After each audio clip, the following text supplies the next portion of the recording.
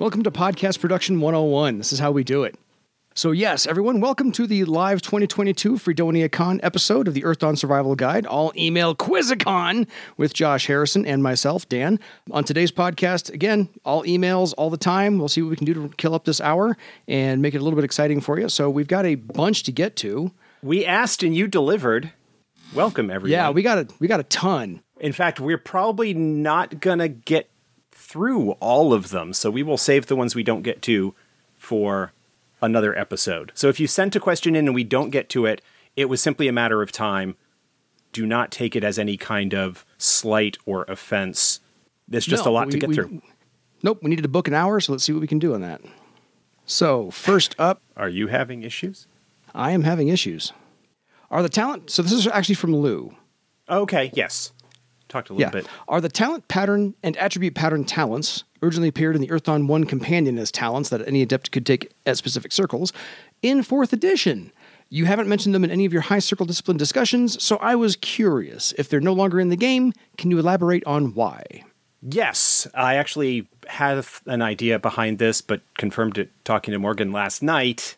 They are not in 4th edition. The primary reason that they are not in 4th edition is because they were not in any of the talent progressions from 3rd edition. They were converted over to be knacks, threadweaving knacks in 3rd edition. And so because they were not part of the talent progression, they were not in the list of talents that got looked at when looking at high circle stuff to factor in. The range pattern, attribute, range pattern, effect pattern, and casting pattern talents were part of the magician progressions, like even just in the optional talents or whatever. And so they were in the list that was compiled. The other two were not, basically because they had been shifted over to a different category of thing. It's the primary reason for it. Fair enough. So question 2, if the goal of the talent option discipline system, which I'm not a fan of, but that's a topic for another day, is to provide flexibility and allow for more differentiation among adepts of a given discipline, why is there a limit to only one talent option slot per circle? Why not allow adepts to buy as many talent options as they like? Thank you for the questions, Lou. Because that is still an attempt to indicate that there are only so many talents that you get as an adept. The idea basically being, if you look at the 1st edition setup, a first circle character usually has 6 talents that they get at first circle. The alternate discipline mechanic, when it was initially developed under Red Brick, wanted to keep that same structure in terms of the number of talents that were available to a character.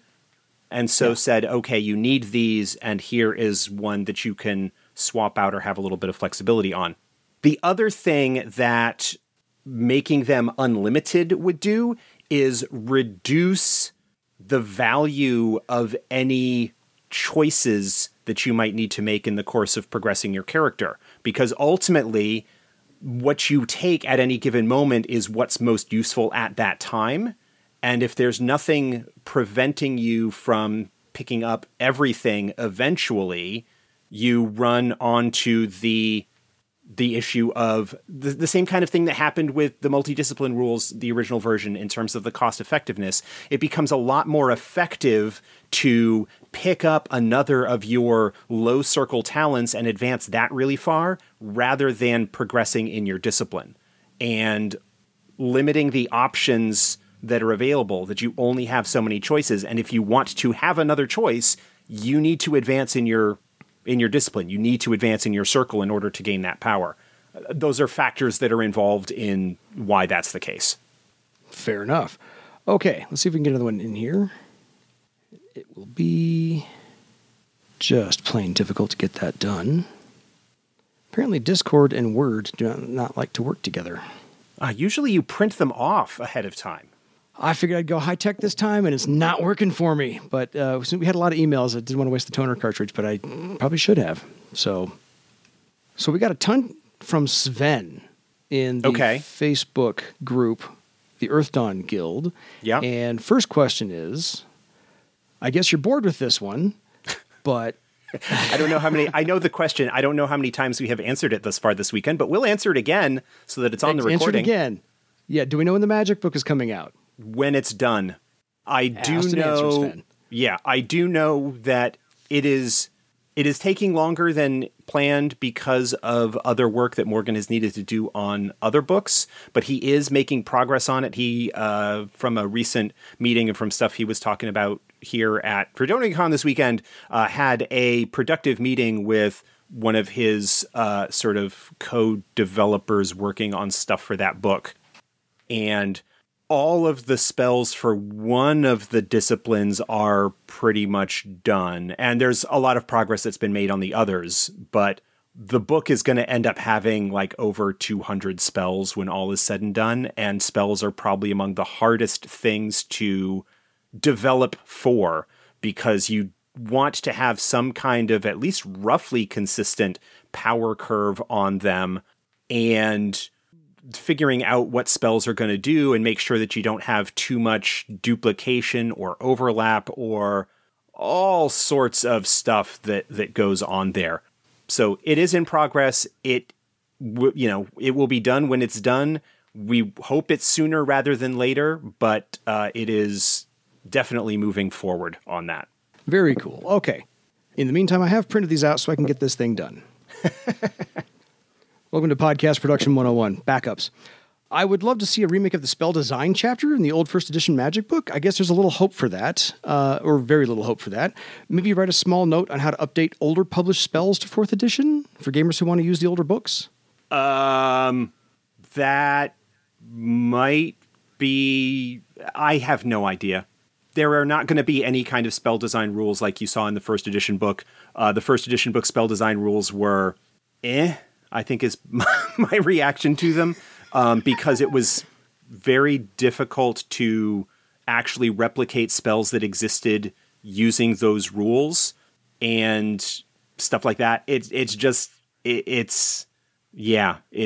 is something that is openly difficult and results in the potential of abuses that we're not fans of making possible simply because, this is printed in a book, therefore it's okay.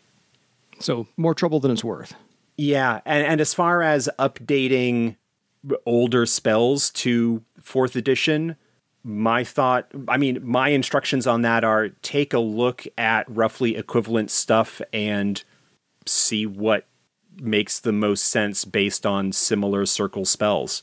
Yeah, totally. But then I am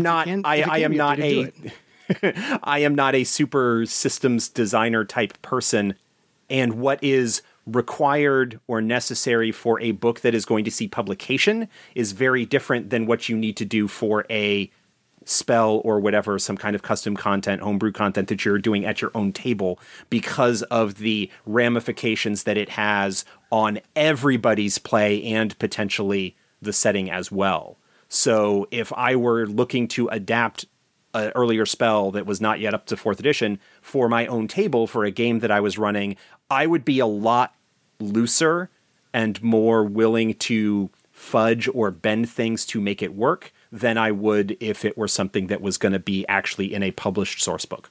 Fair. That you have to write for the generic setting and people versus just which a specific is part of the reason table. Which is ultimately part of the reason why Morgan does a lot of the mechanics and I don't. Fair. Absolutely fair. Question 2 from Sven. Do you know how thick this book is going to be? He thinks the Grand Grimoire deserves to be as thick as the Mystic Paths or the GM's Guide, but I think with 200 spells, you're going to get two or three I spells imagine per page. this is going to be a hefty book that is on the upper range of the page counts that we typically see, but since the book's not done yet and hasn't gone through preliminary layout, it is impossible to say what the actual page count is going to be. Fair. Mystic Path's size is probably would not surprise me, even seeing a little bit more than that, but we're nowhere near even having an idea at this point. No, fair. Still preliminary stages. Question 3. The old Canex Arcanum had some old cool spells I would love to have seen updated to 4th edition, the version of. Will you look over third-party stuff like this too? No. Or when you selected what spells you want to include in the book? Probably not. Well, I say no, but no. third-party stuff is hit and miss at the best of times, and you run into issues where we would take looking at a third-party, like, fan-created thing and putting that into our books opens up all kinds of potential liability kind of stuff. Yeah, intellectual property stuff. It's the same reason that, like, professional writers and screenwriters and stuff don't read, like, fan works of their stuff because they don't want to. They just have to because they don't want to open themselves up to the possibility of, oh, you ripped me off kind of thing. I totally don't even necessarily know the book that he's referring to. I've never heard of it. But any kind of... It could be that there is interesting stuff in there, but I don't know about it, and we don't have, I imagine, any interest in looking at that for new material. No, fair enough. Could you have some sort of contest where people could submit suggestions for new spells? Maybe include them in a PDF companion with the Kickstarter?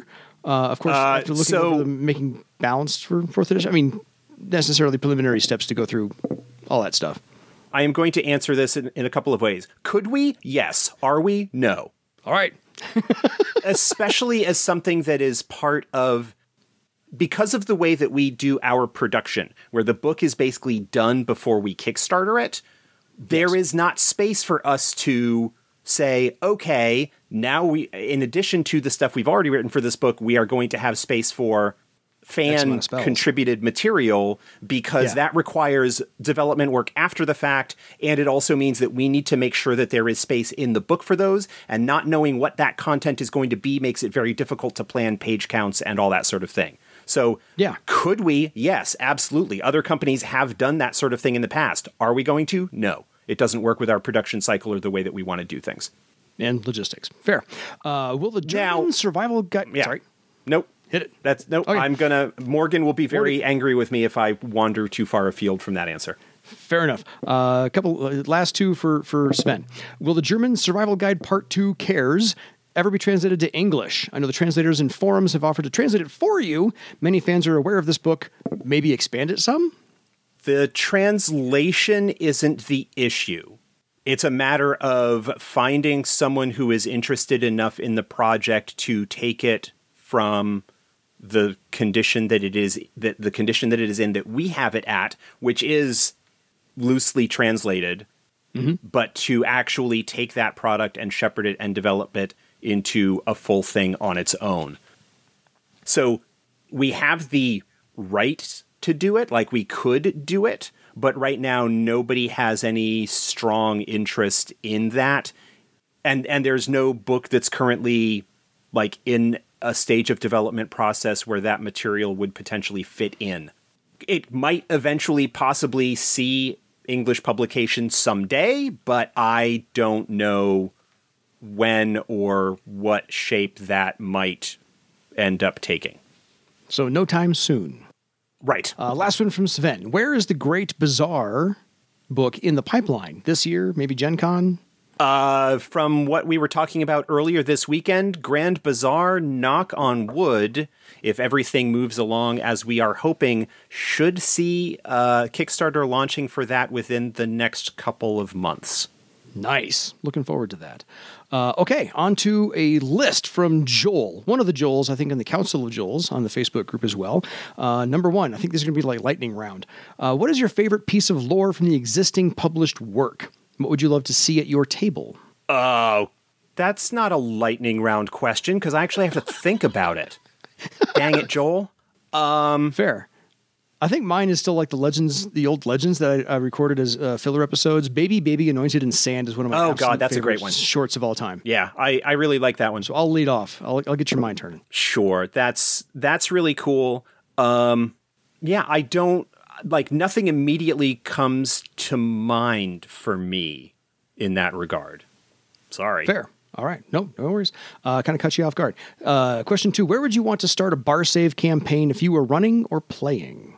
If I were actually looking to run a real campaign where I was not winging it from pre-written stuff like I'm doing right now, I'm running a Legends game for a group of folks online. At this point, I would probably start it in or around Europa, because that city is taking up a lot of my brain space at the moment. Absolutely fair. Where would you want to start a non-Barsavian campaign? Shosara, I think. Shosara seems really, really interesting to me in some regards. The other answer to that is to go like completely someplace ridiculously far afield with like an original thing that is not connected to any sort of existing Barsavian lore or canon. Yeah, no, my friend created a campaign somewhere between Barsave and Cathay, like halfway in between. So it's not on any of the maps, but it's still visible as part of planet Earth. So we're good there. What areas inside of Barsave that have not been covered in published material are you most intrigued to see covered? That list is getting shorter. Europa, obviously. I'd be interested in seeing a little bit more exploration of Landis. Utrecht would be really interesting. There's even less information about Utrecht than there is about Landis. Yeah. Those are the big ones. I'm interested in revisiting Vivain because of what's happened to it. I've got some really cool ideas as to what's going on there. But those are sort of the ones that interest me. Somebody in the chat, Farscholar, just said Marek.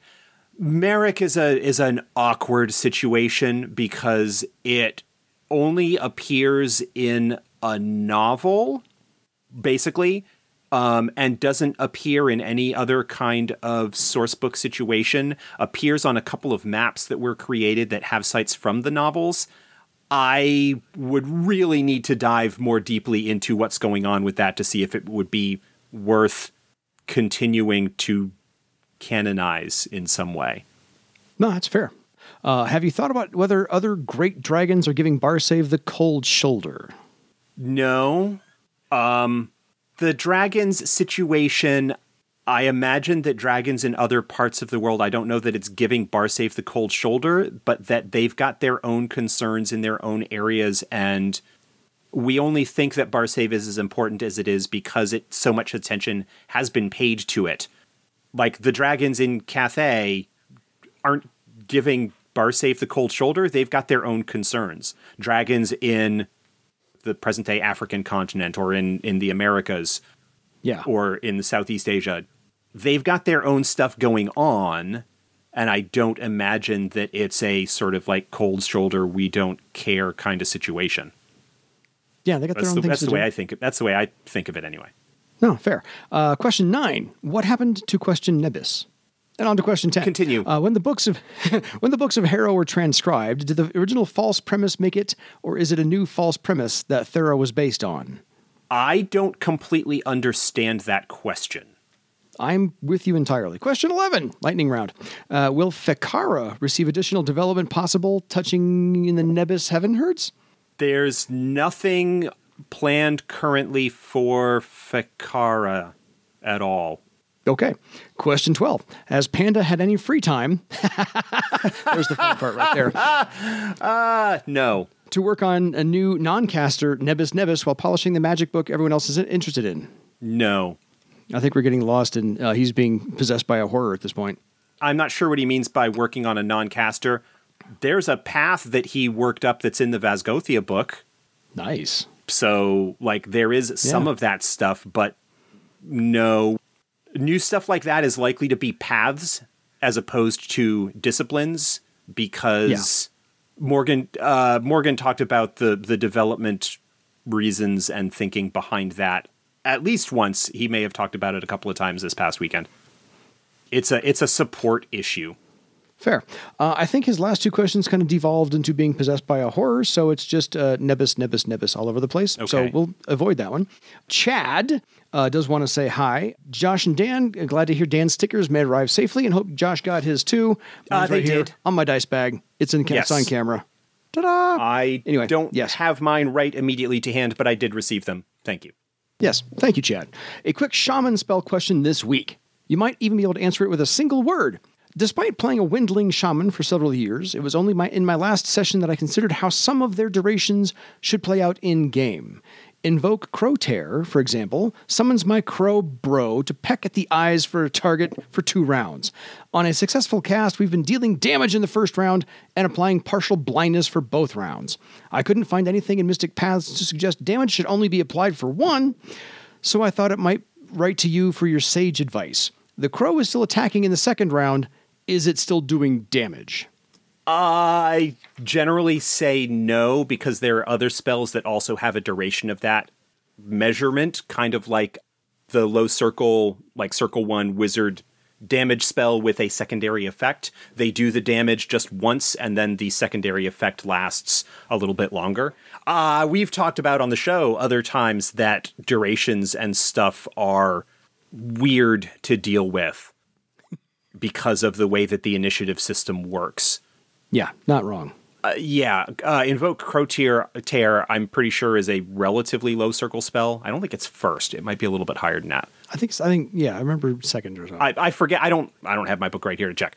And I don't want to pull up my PDF to check. But generally speaking, I think unless the spell rules / description specifically say otherwise, then it just does the damage once, and it's only secondary effects that would last longer. British Joel, one of the members of the Council of Joels, just pointed out in chat that there is a wizard spell that does do damage both rounds, but it is specifically noted that it does so in the spell description. That's Flame Flash, I believe, is the name of it. So kind of like the American U-turn. If it doesn't say you can't do it, you can. Teasing. Yeah. Going with. On to, thank you, Chad, by the way. Stickers look great. Did a fantastic job on those. On to K. Scott Rose email. Hi, Dan and Josh. I am very happy with how 4th edition has added to and improved the rules and abilities of spirits. Thank you for that. Thank you. Scott is actually in the chat. Hey, so thank you directly saying shout that out to Scott. him. In that vein, is there any thought about adding to the various planes of existence? I have always liked the idea of in-between planes. For example, between the planes of fire and water, you find the plane of steam, and between the planes of earth and air, you find dust. Or any thought to addressing other nether worlds like Silver, Cadence, or Throne from 1st edition's Magic book? This is a semi-complex question. Yes, there are thoughts. In fact, during our hangout last night, Morgan and I were talking about that as something that is on our list of things that we have wanted to do for a while, like an Astral Gazetteer, which will do even more to expand spirits and provide more examples and weird spirit stuff and nether realms and things like that.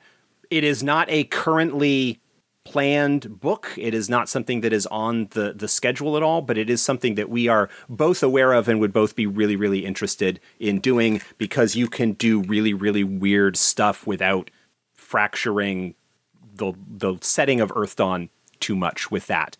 I do not like the idea of demiplanes like steam between fire and water or stuff like that. That is a very D&D-ism that is the result of a particular cosmology that game has that I don't think has a place in Earthdawn.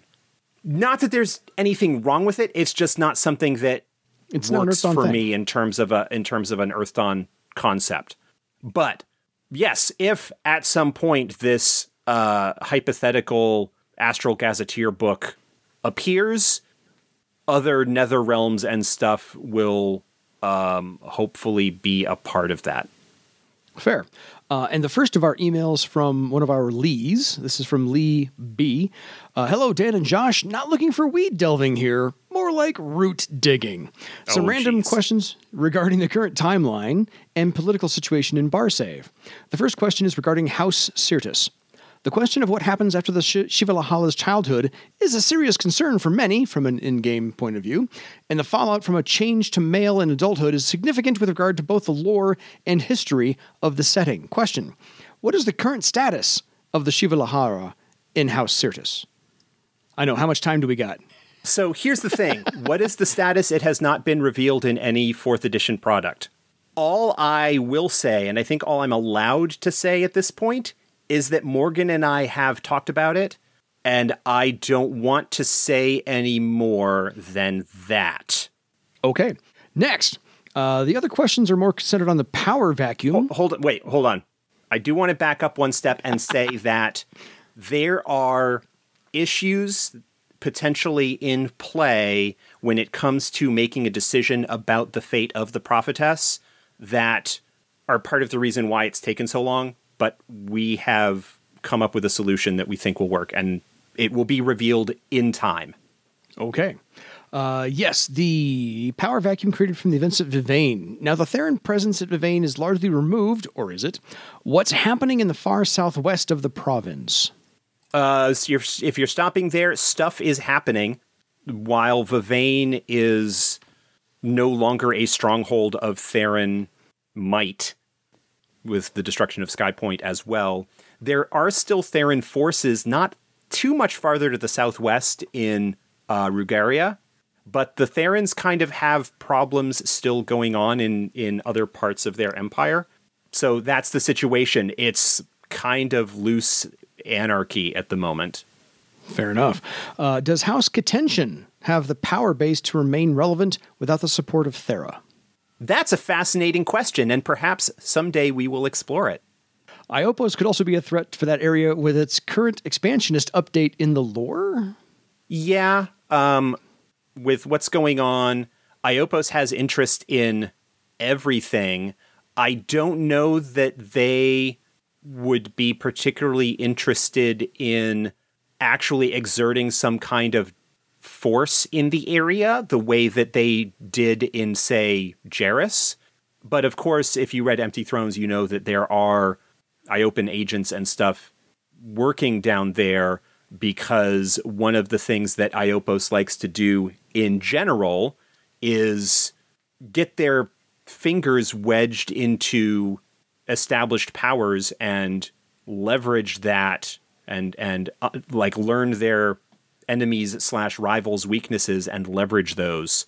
Yeah, the Denarastus would be very interested in causing problems for Carafod, because Carafod is right now sort of the strongest power in that area. The Crystal Raiders aren't organized enough as a unified force to be too much of a trouble, but Carafod could potentially cause problems, and the Denarastus would be interested in having information on how they could exploit the societal stress points that exist there to their own benefit. Fair enough. So, speaking of Carafod, Carafod and Landis are both adjacent to the general area. Whilst Carafod has received some attention, both it and Landis are little more than footnotes in the setting. Rugaria appears to be a rich and low-hanging fruit if the Therons are truly gone. Yeah, and if you're talking about expansion, we don't have any plans right now of expanding or exploring Rugaria. There was some thought originally where somebody came and was proposing an outline for a Rugaria book, but nothing ever came of that, and it is not under contract or seeing any active development. Carafod saw development in first edition because of its significance in what was going on with Prelude to War and the subsequent war effort. Landis has not had a narrative role within the setting that justified it having a book dedicated to it yet. Like I said earlier, that is an area that would be interesting to explore, but it's a matter of finding out what role it would serve in the plans that we have for the ongoing story of Barsave. Fair. Final random question about the potential future publications. Are there plans to extend the Legends of Barsave away from Parlainth? Season 2, but maybe set in places like Travar, Ustrek, Landis, yada, yada, yada. I don't know the answer to that. We are going to conclude the Legends of Barsave arcs with the 16 chapters that were originally planned. They have been successful enough that it's where at least I think that things are being talked about in terms of where to go with that. Where that might be or what kind of story arc might be involved or what, I don't know. But they would almost certainly be based in Barsave because that is the core setting that we're working on, and would probably not do anything in outside areas. Fair enough. So on to... Ultimately, if you want to see outside areas be more developed and more content created for them, you need to get a lot of people to buy them to justify the effort and investment that it would be for us to produce those books in order for people to get them. On to the different Lee A, in his email. Josh and Dan, note, I was going to break this into several emails, but you said you needed content for Freedonia. Feel free to parse this one out as needed. I think this actually might fill up most of the rest of the episode, but if you have questions for us, get them in the chats and we'll interrupt as we need to. I have a few questions, but I would like to start with a quick expression of my gratitude. My brother and I started playing Earth Dawn in first edition, and we own almost all of those books. However, life, college, geography happens, and we hadn't gotten to play in it in quite some time. We've just recently picked it back up again thanks to the wonders of online play, and decided to give 4th edition a try. It's been great, and I wanted to thank both of you for keeping Earth Dawn alive. Thank Josh. I'm just hosting the podcast. It's all him and Morgan and all the line developers and the freelancers' input, so they get all the credit. You are one of those freelancers, so you get at least a little bit. I get 1%. 1%, which is fine. I'll take my 1%. Also, if your goal with this podcast was to sell books, it worked. Now to my questions, which I have numbered because I like lists. That was not the primary goal. That is a secondary goal. But we'll take it. Absolutely. He likes lists. So 1, our party includes a rogue. I think he means thief. So I'm going to substitute thief for rogue everywhere else in this list. Whatever. So I was hoping you could clarify the mechanics of using Surprise Strike. Surprise Strike can be used against targets that are surprised, blindsided, or knocked down. From my understanding, a thief can use this with Conceal Object from sneaking in the first round of combat, or if an appropriate discipline is using Distract. Is there any other strategy for using Surprise Strike consistently in combat?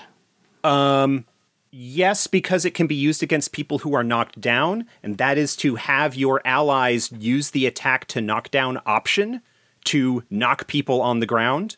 Harrying opponents can work as well, as somebody just mentioned in the chat. If you get enough people attacking a single target, at least some of those attacks will be blindside and be able to take advantage of Surprise Strike. Distract was mentioned. Obviously, that's a pretty obvious one, but also Waterfall Slam and Shield Bash actually are really good at improving the knockdown situation of people.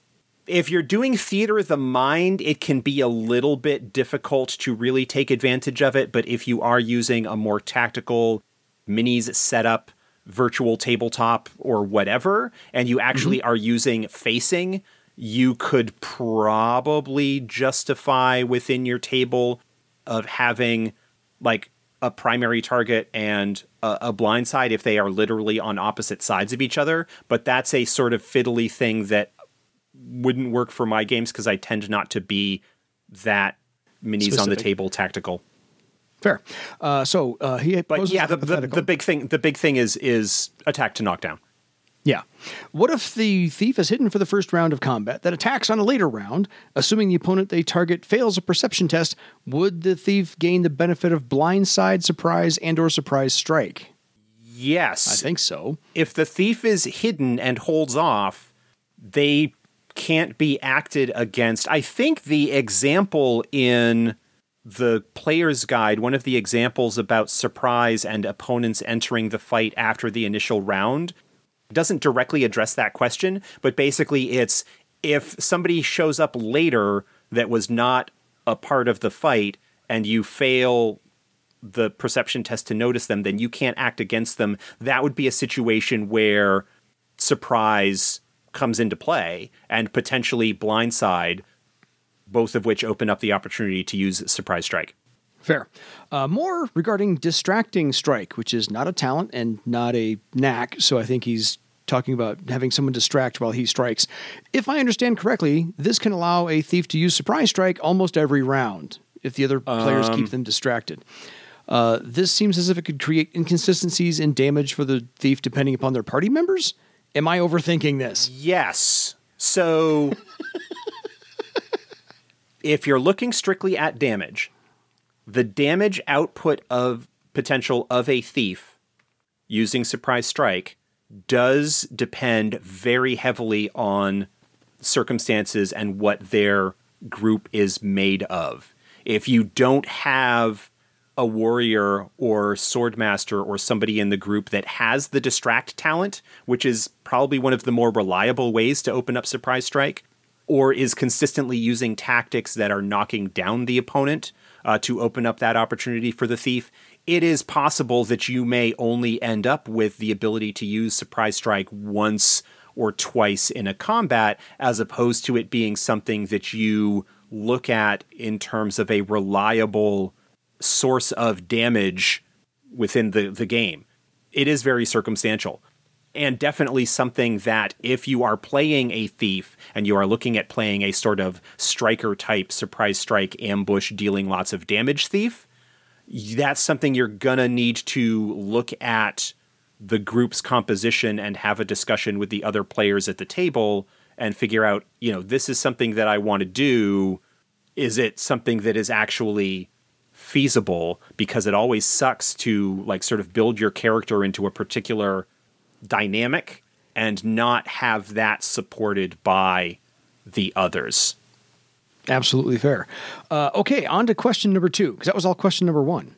A similar question with Downstrike. Can we Great Leap every round to jump up and down and smash our enemies? Or how else can this be triggered? Yes.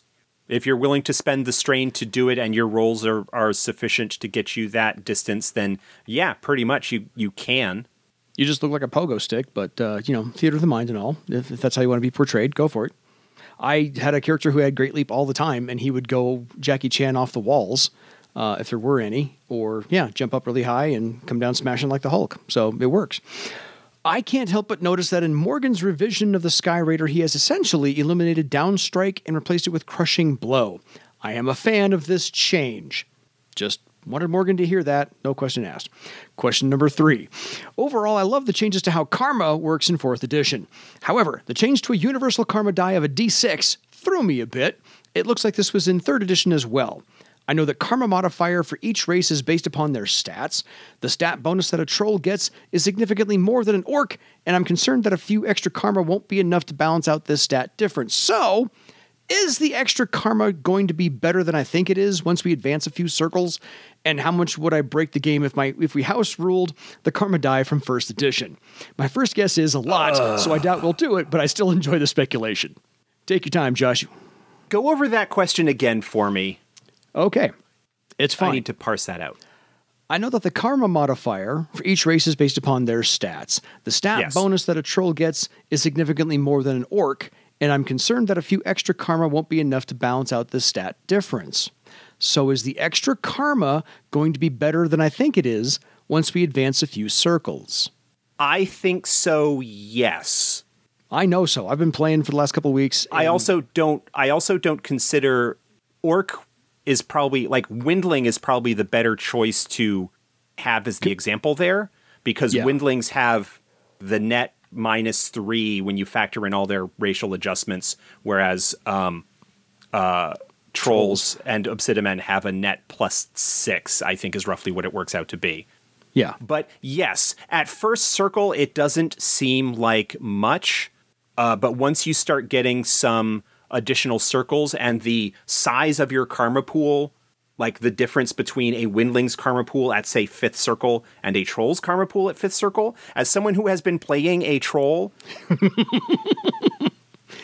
karma is still something that I need to think about. Now, admittedly, as a spellcaster, Virag does not go through karma as much as, say, a troll swordmaster or warrior might, but it is still a consideration when it comes to things. And so having a larger karma pool absolutely becomes something that is more noticeable as you get some circles and have larger pools to play with. Yeah, I'm playing a 6th circle Tiskrang Scout, and at the moment I've got 24 karma points. It's awesome. I love it. But my human warrior's only up to 5th circle, and he's got I think 15 or 20 or something like that. He would have 25 if he's 5th. 25? Yeah, so he should have a karma mod of 5.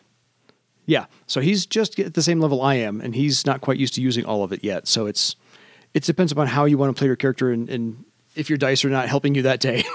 Yeah, it's a combination of what discipline your character is and the style of game, how much karma you actually end up using. And again, that's sort of something that can vary significantly from table to table and style of play to style of play and discipline to discipline. Yeah. A combat-heavy game, a warrior or swordmaster is just in general likely to be burning through their karma more quickly than a Troubadour is likely to in that game, because the Troubadour does not have as many combat talents that they would be spending the karma on. Yeah. So part 2 of his question, how much would he break the game if he house ruled the karma die from first edition, racial karma die? I don't know. Part of the reason that the change was made in 3rd edition is that some of the things, and this isn't just the karma mod, but there are some things like, for example, the original version of the taunt talent. We talked about that when it first popped up many, many, many episodes ago, where multiple things are based off of something. Like, so with karma in 1st edition, you had not only the size of the pool and the size of the pool and the die type were sort of both based off of the race, the name giver race, along with the cost and starting amount and whatnot. Starting amount wasn't that big a deal. Cost wasn't a huge deal, but still, Windlings got the best die. They had the largest pool, and it was the cheapest for them to get that. Those kinds of things, while not necessarily directly exponential, kind of stack on top of each other. And one of the things that was done with the design of and the rework of Classic into 3rd edition was to try and not have multiple things based off of the same thing. Most obviously in the case of rank for a talent, but in other things as well. And so shifting to a common die type for everybody, but have the amount of karma that was available be based off of your race as a multiplier, which in 3rd edition was based off of your rank in the karma ritual talent, which is sort of now a hidden aspect rather than it being a talent you actually raise. It's just assumed to be equivalent to your circle to kind of simplify things in that regard. But that's the general idea. I don't think ultimately that it would break things too badly, but it's still something that could potentially, it would be something that I would be willing to, if I were doing it at a home table, maybe give it a try and see if it caused problems and understand that you could roll it back later. Yeah, try it one session only or just do a test run. Again, that's one of those things that I really like the way it works in 4th edition. I think from a sort of learning to play and gameplay standard, it's okay. It's just, I understand the affection that Windling players have with their D10 karma dice from those who played it long ago.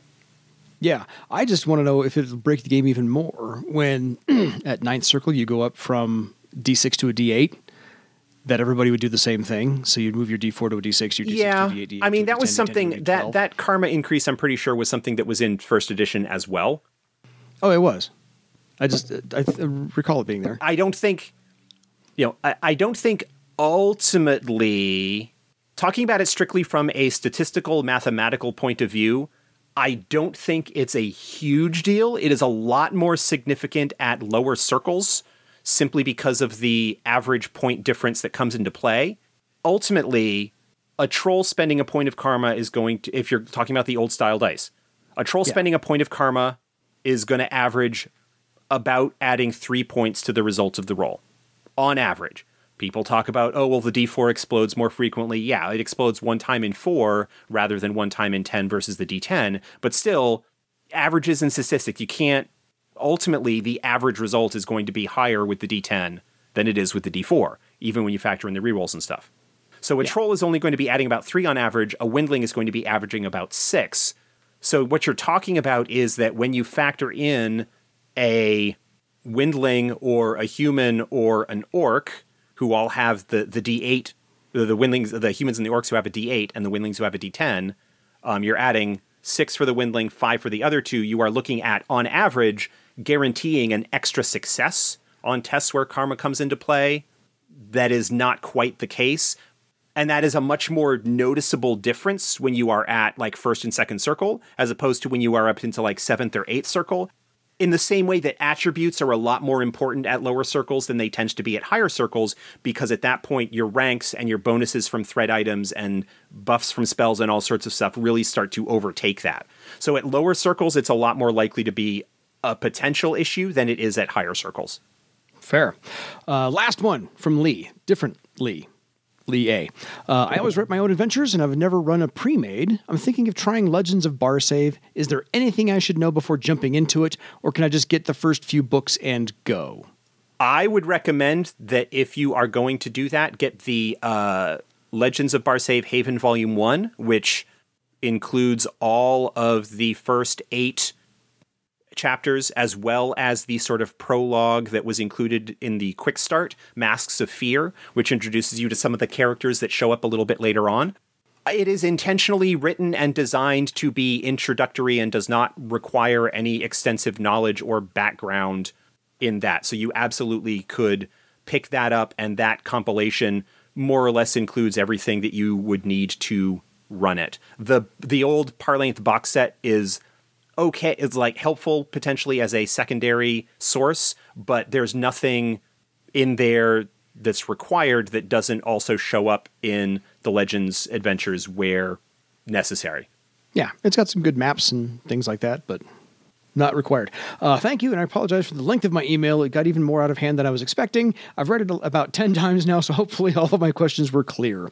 I would also like to share that I have been following Morgan's blog and Panda Gaming Grove, and it has been enjoyable.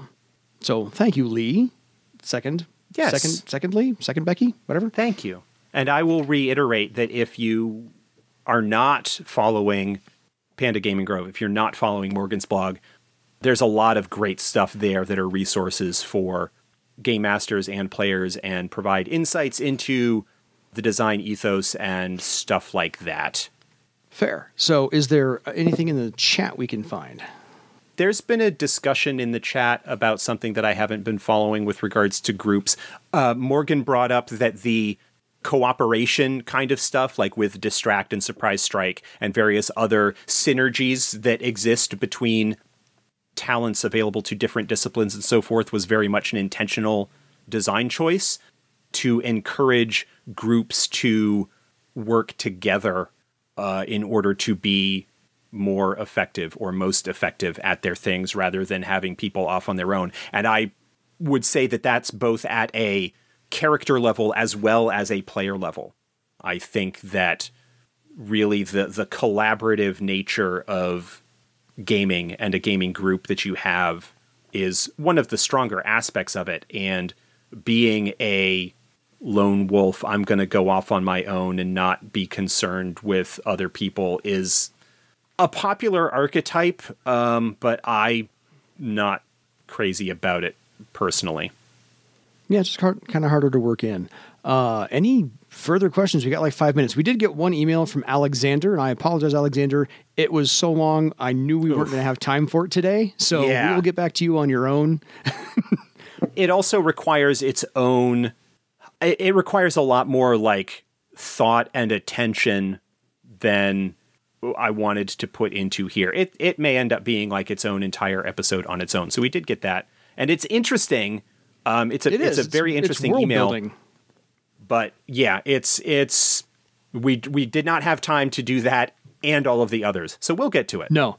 Yeah, it's world building and provincial management. So it's for those really, really dedicated to Earth Dawn and all of its minutiae. But yeah, any questions in the chat that we can find? Anybody got a last minute thing? We got 3.5, 4 minutes to go. I've got a question. Why is my cat clawing at my leg? Because cats do that. They are murder machines. You just hit the murder button and they just go off on you. But that's my explanation. Love. Because he loves me. Yeah, well, that may be. I only actively feed them in the morning. I put down food for them in the morning, and then they have like a bowl of dry food that they can snack on during the day that my daughter is responsible for keeping topped off. Yeah, there you go. Murderous intent. Cats have a murder button. They all do. All right. Well, I guess that wraps it up for another episode. Absolutely. Here. I appreciate everyone sending us the emails that filled up all of our time and space and picked Josh's sewer trap of a brain. That was very helpful instead of having to fill content. But we can actually hit our mark this time and get out of here on time and free up the room for whoever's next. Well, this is it. This is the final event. We've got the closing ceremonies after this. So this wraps up FreedoniaCon. We are the anchor. Yes. We are the anchor. Nice. Well, thank you, one and all, for attending. If you don't have any questions for us at the moment, we will sign this one up. And I'm sorry for all the technical problems at the beginning. My fault. It's just the electronics didn't want to work with the push-to-talk function and a Word document open at the same time. So I'll learn that for next year. Yeah, and kind of go from there. So until next time, when we get more out in the podcast feed for you, please feel free to attend FreeDoniaCon every year to boost your legend. Have a good night, everybody. Oh, wait, we stopped recording?